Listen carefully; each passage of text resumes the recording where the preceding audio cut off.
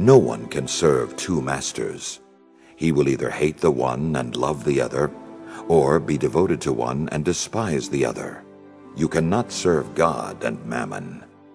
Therefore I tell you, do not worry about your life, what you shall eat or drink, or about your body, what you will wear. Is not life more than food, and the body more than clothing? Look at the birds in the sky. They do not sow or reap. They gather nothing into barns, yet your heavenly Father feeds them. Are not you more important than they? Can any of you, by worrying, add a single moment to your lifespan? Why are you anxious about clothes? Learn from the way the wildflowers grow. They do not work or spin, but I tell you that not even Solomon in all his splendor was clothed like one of them. If God so clothes the grass of the field, which grows today and is thrown into the oven tomorrow, will he not much more provide for you, O you of little faith? So do not worry and say, what are we to eat? Or what shall we drink? Or what are we to wear? All these things the pagans seek. Your heavenly Father knows that you need them all. But seek first the kingdom of God and his righteousness, and all these things will be given you besides. Do not worry about tomorrow. Tomorrow will take care of itself. Sufficient for a day is its own evil.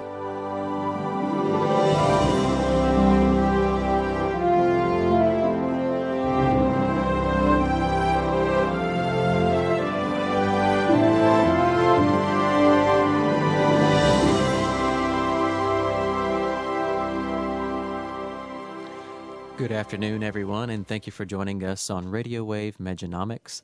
Our host is A Friend of Medjugorje, and over the course of the next half hour, we'll be discussing with him placing the template of Our Lady's messages over the issues of your daily life. And, of course, for those of you that are not familiar with the beginnings of Mejanomics, Mejanomics is a very broad topic. It's a very broad subject. Generally, we cover topics that deal specifically with economics, but specifically placing the template of Our Lady's messages over the issues of your daily life, economics being one of the main issues and one of the main issues that are facing people today. And so as we begin this broadcast, we ask that you, in the quiet of your hearts, open your hearts to be spoken to by the Holy Spirit. And now, our host, A Friend of Medjugorje. Well, Happy New Year's Eve, and hope everybody's making the resolutions. The resolutions are something that always has to be done in the present, because we get so busy scurrying about and doing this and how the world has enslaved us that we actually quickly lose those resolutions and thinking that I'll make them tomorrow. So the present is always the time to make the resolution, and then the resolve is to stay with that. And today, in this day and age, the way things sail us along in the winds of society blowing through these sails, and the rudder is society. And the only way to hold on to that is to have a prayer life, a quiet time where we can stay committed to what we're called to do. So, Frank, you're with us today again? Yes. Hello, everybody, and it's great to be with you on this final day of 2009. Exciting times always for the second of the month message coming up day after tomorrow. And also, Maria's in Medjugorje. Sometimes she goes to the mountain. And, of course, we had the famous message that she said. I say famous, all of them are famous, but this is particularly of interest because Our Lady says, now that when Satan is unchained, consecrate yourself to my Immaculate Heart and Sacred Heart of Jesus. That was what we were to do with him being unchained. And that was a stunning message, and one we've often have promoted because we think it's very important. We thought he was released in the 80s and the 90s, and evidently that he was on long. Actually, I discussed this with Maria, and what I understood at that point, the way she explained it was, well, he had long chains in the 90s, but now he has no chains, and we see that with the wreckage and the murder and the divorce and everything. And, of course, a lot of things are tied to economics, and a lot of woes today are tied to the economics, particularly in the way that it causes stress, causes people to be greedy, causes people to sin. And so the purpose of Mejanomics is to bring people more stable, to be more independent of the society in a way that you can be more free to serve God. Often we've heard, I wish I could do this, but I can't. I've got to work. Or, often people are living on two incomes. And whatever means people have, where they're at the bottom of the society and their income are at the top, people on all those levels can live beyond their means. Very wealthy live beyond their means. We often hear this about professional sports players. Suddenly they come into all this money, and they have 5 houses, and then they're bankruptcy, making 8 figures, not 6 figures. They can't do this. They don't know how to manage the money. So it doesn't matter where you are. You've got to live beneath your means, and that brings peace and security. And not only security, it brings the ability to be connected more to God, rather than the worries of the world, as we quoted last week about going from week to week, paycheck to paycheck, never resting, because people just want to do a little sacrifice, cut back, and radically change your situation. The peace that would come from that would be tremendous. Your payback on sacrifice is much better than 30 years or the next 50 years of just going from check to check. So that's what this show's about. And Frank, I know we talked earlier and you said some things that you want to discuss today, so why don't we just dive into some of that?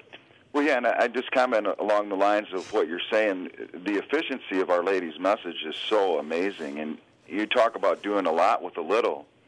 And, last week on your program, you said,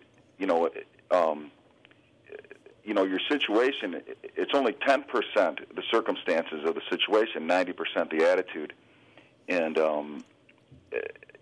some of the reason that I, recommend particularly these books based on Our Lady's message is because it's so efficient. Once you get some of these things out of your way, you can read things like The Creature of Jekyll Island, which is very important, and understand, more about what's happening today. Realize what's happening. So, it's just Our Lady's messages are just amazing that way for growth, and not only spiritual growth, but personal growth, prosperity, and building things around you. But today I wanted to talk a little bit about 401ks, paper investments, and some historic ratios. And one thing I was looking at this week is for silver to be in the relationship it was to the Dow in 1980, and the Dow Jones Industrial Average is 30 stocks that are supposed to be a basket of stocks that will give you a general idea of where the stock market's going. So if the Dow's up, your 401k is likely to be up if you're in mutual funds and diversified that way. So let me clarify. You're saying there's 30 stocks. It's called a basket of stocks you look at to get the direction of the stock market. The Dow Jones Industrial Average is the average of those stocks. 30 large blue chip companies that are a bellwether for the overall picture, and that's what your financial advisor will tell you where the Dow is and where it's he thinks it's going. Now, why is this important even to know this? If you're just Joe the plumber out there and just trying to put food on the table, what's the stock market's got interest for us at all? Because we've been taught that we need to invest for ourselves now in the 401k, and the 401k was developed in the early 80s, and it's a lot of the reason for the boom of the stock market from the 80s until maybe we peaked in 2007. If you're looking at it in fiat dollars, if you're looking at it in relationship to gold, we peaked in 2000. Either way you look at it, we're in a long-term bear market for stocks. And we look at them because that's where the world is telling us to put our money. Instead of before the 401k, the big companies that we worked for provided our retirement. If we lived a long time, then the companies wouldn't make out as good. If we died sooner, then they'd make out better. But they funded our retirement. So simply put, to simplify it, Joe the plumber's interest, not having any stock, is his retirement or his 401k or whatever his company's got. What these 30 companies or these blue chip companies you said there were, what they're doing helps them discern what they need to be or seeing the direction of their 401k, if they're going to have it or it's losing money or whatever. Not that they should be looking at that in that way, but... No, but the way that I see it, and I'm going to explain this ratio to gold and silver in a minute, but the way that I see it, the way that I look at all these paper investments are a huge Ponzi scheme. I think that the way that I look at paper investments is... Explain for people who don't really understand what a Ponzi scheme is. I think a lot of us... Bernie Madoff was in the news last year in December, and he took his clients for $65 billion of, what he said he had. It just wasn't there. And what he was doing is a Ponzi scheme is new investors come in, and then when an old investor, says, well, I want some of my money, you just pay them with new investors, and the money doesn't exist. You just... make it look like there's gains, and you just keep, as long as you're getting new investors and new money, when someone wants their money, you give it to them. And unfortunately, this is our banking system today. It's the whole paper system is a huge Ponzi scheme. And so if you looked at your investments as Bernie Madoff is my investment manager, you're going to be... very concerned that you start doing something today, and that's the way that I look at it. So Joe Plummer out there don't have any investment managers, not interested in it. How does that still relate to him, tangible to him directly? Well, it relates to anyone that has a 401k. Okay. It relates to anyone that has a CD. It relates in savings. In my studied view, to anyone that has a bank account. If you have your money in paper investments, and that includes stocks, bonds, T-bills, everything, where they're telling you to put your money. Or just dollars in the bank. Dollars in the bank, dollars in the mattress. Because this is backed by nothing. It's like the story of the emperor with new clothes. That's exactly what the dollar is. If you believe it's of tremendous value, if everyone believes it's of tremendous value, it'll have some value.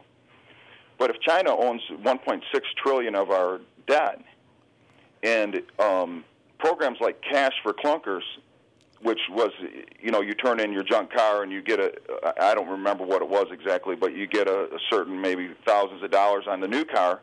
China wanted the cars. China wanted to steal. They're clearly trying to set up a system that they can, let go of this, relationship with loaning us money and paying us back with deflated dollars that purchase less. I want to make sure this is all digestible. So why would China want to own $1 trillion of our debt? Why would you buy debt like that? Well, specifically because if you go through your house and you turn your appliances and everything around, everything's made in China now. We're not producing anymore, and it's another reason why you should be very concerned, invested in American companies, American dollars. We're not producing.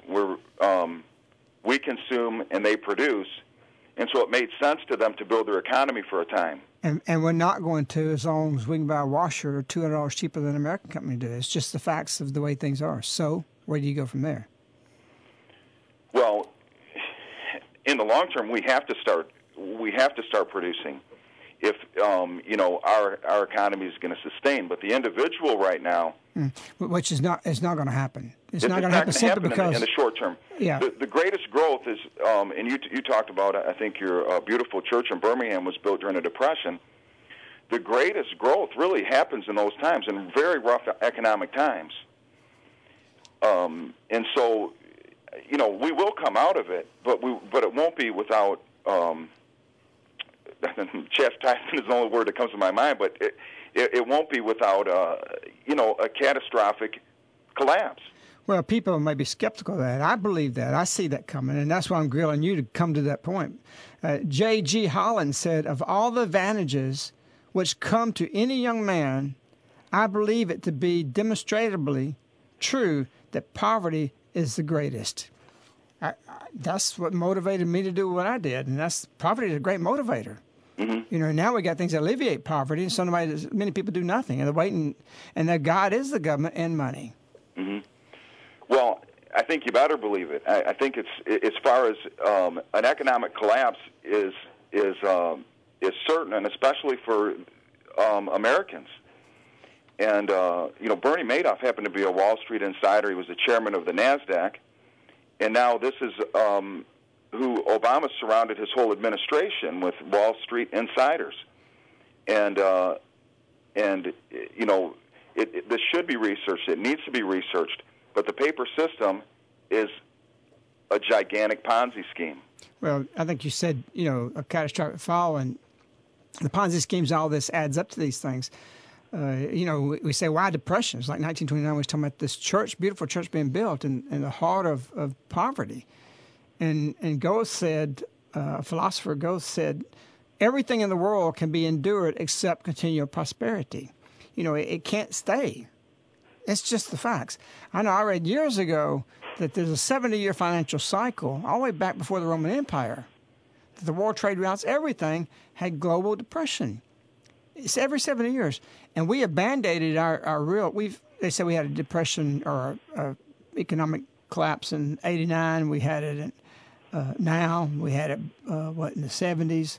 But these were not total corrections. What we're talking about is coming to a point of total correction.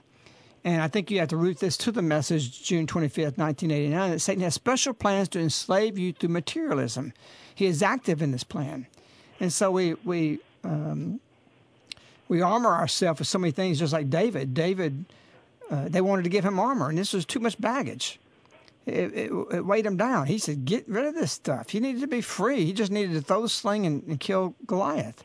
And we've got a Goliath before us. We have so many things that don't mean anything to us. Churches, they fail to win the allegiances many times because they're just going to material equipment. Our value here in the mission, as a mission, is our life, our prayer life, what we live. All the others all we have to be successful is our prayer. Everything else is just a tool to spread that, but it's not the equipment within our prayer life. So you have churches failing. Colleges, they want the best dormitories. They want all these things. And in that, they forget the learning. And you got these kids running around with parents, huge sums of money, dressing them up. And what value is that? Nobody's been taught. Saturdays are such a wasted Labor Day when people could be securing their future. The whole football scene, all this stuff is garbage. Now, I'm going to offend people by saying that, but I'm telling you, you're going to regret this folly that you're so following when you should be poisoning yourself, not poisoning yourself with football and these sports and excessive love for them. Sports is okay, but the excessive love for them, our lady said that, excessive love. Do not have excessive love for sports. It's poison. Instead, poisoning your future. Instead, you should be poisoning your future on Saturdays. Saturdays is our big work day here for the community. It's where we do a lot of our stuff to make it for the next week. We got a saying here, 5-on-1. 5 days for God, we work. 1 day for us, that's Saturday, and 1 day for rest. And people have learned, they forgot this whole method. And it's a great thing and a great gift to be able to devote most of your week just to working for God. And people say, oh, yeah, that's you. No, we were in society just like you. So it's what we were talking about, and you mentioned earlier, the circumstances of this. And what are you going to make with those circumstances is 90% attitude. Why is one person prosper? Why is one person... There were 150 Medjugorje centers when we started this mission, when I was in Boston.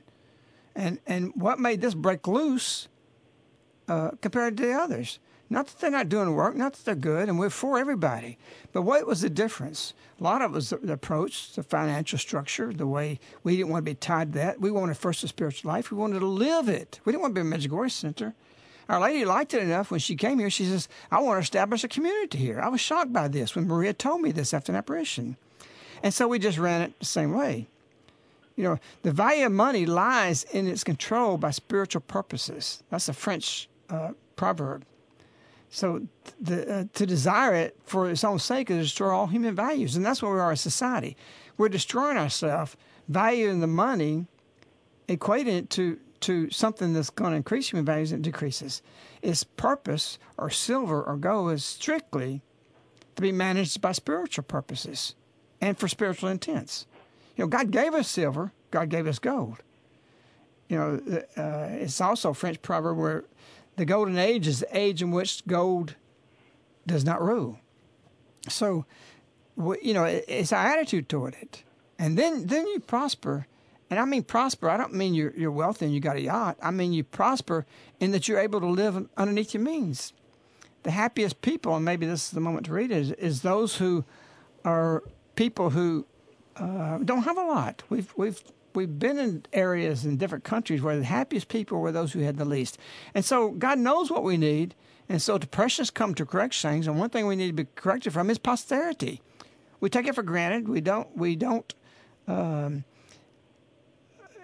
believe it's our due, like I wrote in Prayer to Heal Our Lands. The Purple Mountains of Majesty no longer held as our blessing, but as our due. We're owed that for ski lifts and enjoyment. All this, we just have really shunned God and looking at who gifted us with these things, and we're going to lose them. We're in danger of losing them. Everybody feels it now. So the whole thing is, how do you poise yourself? Do you want to keep wasting your Saturdays running around because some football coach told your kids to be here? I tell you, it's stupid, and one day you're going to say the same thing. You may call me that now, but you'll regret it. I'm telling you, it's going to come. Joan? This is entitled, Wealth That Can't Be Tallied. Nicaragua is the poorest country in Central America. Approximately half the population lives on the equivalent of less than $1 a day. The scene is familiar to anyone who has traveled the back roads of Latin America. There are miles of ramshackle homes with dirt floors, no electricity, and no running water. Women use rocks to pound the laundry clean in streams that run alongside their homes. Half-dressed children without shoes run through scattered livestock. Men fish with lines attached to pieces of wood since they don't have rods or reels. To Western eyes unaccustomed to traveling here, it looks desperately bleak. Yet there is something else that here you can't escape noticing. Most of the people seem genuinely happy. Kids play with no less abandon than kids anywhere else. Men and women greet you with a nod, a toothy grin, and a pleasant Buenos Dias. Their eyes smile. They laugh a lot. Larry, an attorney from La Jolla who married a local, told about the first time he invited his wife's family over for dinner. There was a terrific rainstorm, and since the river was high and her family had no transportation, he was afraid they wouldn't make it. He needn't have worried, he said. He could hear them approaching 2 blocks away, laughing and singing, covered with mud. Most Americans have difficulty imaging the daily struggle of these people. Yet they aren't miserable. Far from it. It's true, the poor are genuinely happy here, says Horacio, an Argentine who has lived and traveled throughout Latin America. To us, it looks like they have nothing, but they draw tremendous strength from their families, their Catholic faith, and their community. It's a sad irony that so many in the land of material comfort suffer from discontent, anxiety, and neurosis, while the folks here, earning a subsistence living off the land and the sea, seem relaxed and cheerful. Some will argue that you can't miss what you never had, what you wouldn't even dare to dream, but something more is going on here. One Stoic philosopher said, "Learn to wish that everything should come to pass exactly as it does." His student also agreed. The first rule is to keep an untroubled spirit. The second is to look things in the face and know them for what they are. This is not just a practical mindset. For Nicaraguans, it is a way of life. When you can't make the world conform to your desires, your best option is to moderate those desires and seek contentment within. Happiness, it turns out, is an inside-out job. Satisfaction from fulfilling material wants, on the other hand, is always short-lived. This idea was widespread in the ancient world. Buddha in India and the Stoic philosophers in ancient Greece and Rome counseled people to break their emotional attachment to status and material wealth and cultivate an attitude of acceptance instead. To some, this sounds defeatist. What's the point in railing against circumstances that can't be altered? More often than not, changing your mind is a more effective strategy than changing the world. I don't mean to romanticize the living conditions of these Nicaraguans, incidentally. This is tough living. Literacy rates are low, the infant mortality rate is high. Many Nicaraguans lack access to basic education and essential health care. Still, you can't help but admire the dignity and spirit here. As the British essayist Eric Heller observed, be careful how you interpret the world. It is like that. And I believe you have the same thing with people say, if I had a different birth or born in different circumstances or better training and different employment or not these hardships, what you have before you is what God placed you in. And this speaks of biblical truth, what you just said. The principle is that, what's in the present is God's will. Now, you may mess that up and you may put yourself in some dire situations, but the fruit of those bad decisions is God's will, because he'll it serves as chastisement in some ways or shape, form, or fashion. So the best thing to do is just start taking those hardships and say, instead of saying, take this obstacle away, what do you do with circumstances that make it better? Frank, you were mentioning something about ratios.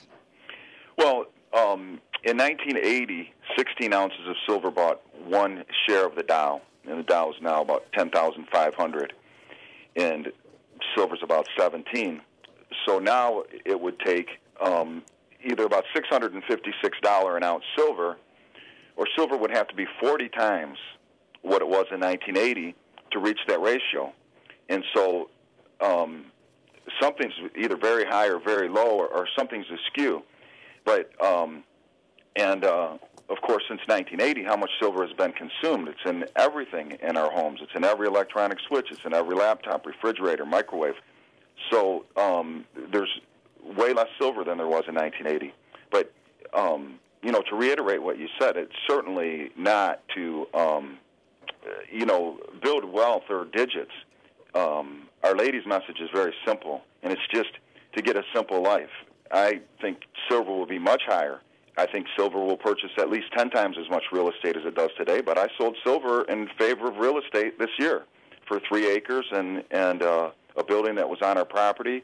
Our retirement is to build our homestead where our children can build homes, and we can help them raise their children, our grandchildren. That's our retirement plan, and this is the simplicity of Our Lady's message. What is wealth? Seeing your grandchildren every day because they live on the land that you've built in the homestead that you've built. That's wealth to me. But certainly you want to get your money out of paper assets that are very high and very overvalued because of the system, and into hard, tangible, real assets in these times. And it's going to be, a much safer place, a much better risk reward. Well, what you're talking about is being stakeholders. I mean, you're settlers. You're settling. People don't have this concept. In fact, people's concept is to live in a subdivision. You're nomads. These are nomadic people. How long are you going to be in this house? Well, till I can move up to another place, or I'm stuck here. It's not even home. What do you call home? It's a house. Home is someplace that you can play in. Your kids play in the creeks as their grandkids play in the same creeks. You have your own cemetery, and nobody thinks this way anymore. Nobody thinks village mentality, and to build a culture. We keep going to Hollywood. Give us different movies, people say, because they want the culture. They want them to create the culture. You take charge. That's what all these messages are simply saying. You take the charge of your spiritual life. You take the value of the money, and let it be in control spiritually. Frank, you said something about silver you traded in for land, exchange for land. Okay, that's spiritual management. The silver in and of itself, the attachment, that doesn't mean anything. It's a transitional thing. So if you can divest and get your equity, do whatever you have to do, get your savings, put it in that in an interim till you can find you someplace, or to restructure your life however God calls you. Yes, there's cities, and there'll always be cities. But the city of David had animals in it. The cities today are sanitized of everything. And people are starting to think different. New mentalities coming through the messages, even though they don't have any idea. Even if they're pagan, the messages are affecting things, and people are starting to say, right down Manhattan, they're making ordinances where you can have chickens. And it should be that way. And we've talked about that before, hogs and everything else. We need to go back to a closer agrarian way of life, even in the city. And so can you imagine, let's just go back to 1900s in the cities. Let's say New York. You know how many horses was there? You know what that smelled like going down the streets? And you can look on any old pictures and you see the women walking on the Sundays with the parasols and the gentlemen with their top hats like Lincoln always wore. And they were refined. They had nice houses and the little city streets, one after the other, and the immigrant neighborhoods. Everything had the flowers out there. And it stunk. It stunk. Okay, well, that wasn't a problem for the people because that was part of life. Give me the stench of that. Or let me say it a different way. Give me the smell of that instead of the stench of crime and the greed and the brutality and unfriendliness of the cities. So cities even need to be transformed. Actually, they need to be broken up. Small neighborhoods, 4 or 5 blocks ought to just take charge and say, we want out. Make your own little village. Go to the city councils. There's a lot can be done. And I've thought about these things for years. But the point is stop. What's that old 60s song? Stop, look what's happening. Y'all are too young to know. Anyway, you hippies out there might know that. But stop, look, what's happening. What is it, Frank? Look what's going down. Look what's going down. What's going down. Stop. Just stop. Our lady's message is that today. That's their children today. Look at it. She's saying, stop, digest what's happening, and what are you going to do about it? And so there's a lot you can do. People are hand-wringing and thinking, okay, I just got to pray. Well, pray leads to action. Pray leads to change, conversion, and then that conversion leads to action. You need to change what? The direction of your life, she says. You're going one way, I want you to go another way. And people, I've had one guy from New York once say, it's easy for you. You got a community. No, I was doing what I was doing for years, 10, 15 years before the community. I was changing my direction in life. Thank God I was ahead of the curve. And thank God I'm able to do what I'm doing now and promote the message because we fell in that pattern. And everybody should be in tune with the messages even before they hear it. And it's often here.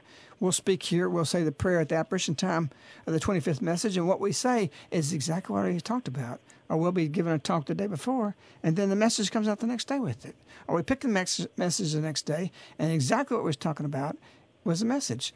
You start living this simple life, you become in tune with the Holy Spirit and what Our Lady wants to tell you. And then it's confirmed later from a priest at the pulpit, or somebody on the street, whatever. So there's a lot you can do. And remember, your circumstance, no matter what it is, 90% of that changes those circumstances is your attitude. And that's all got to be based on the message. We're out of time. Frank, thank you for being with us again. Yeah, thank you, and we wish everyone a very blessed and joyous New Year. And we'll see each other next Thursday at January 7th at 12 noon Central Time, USA. And for those of you that would like to join in the interim, on Saturday is the 2nd of the month, and that is the day that Our Lady gives a message for the world to Mariana on the day for non-believers. And so that will be at 7 p.m. Saturday evening on January 2nd. Always exciting on the 2nd of the month messages simply because they are very strong, especially January. Sally often says some very strong things at the beginning of January. So until day after tomorrow night, we want to say good night or good afternoon to you and wish you Our Lady.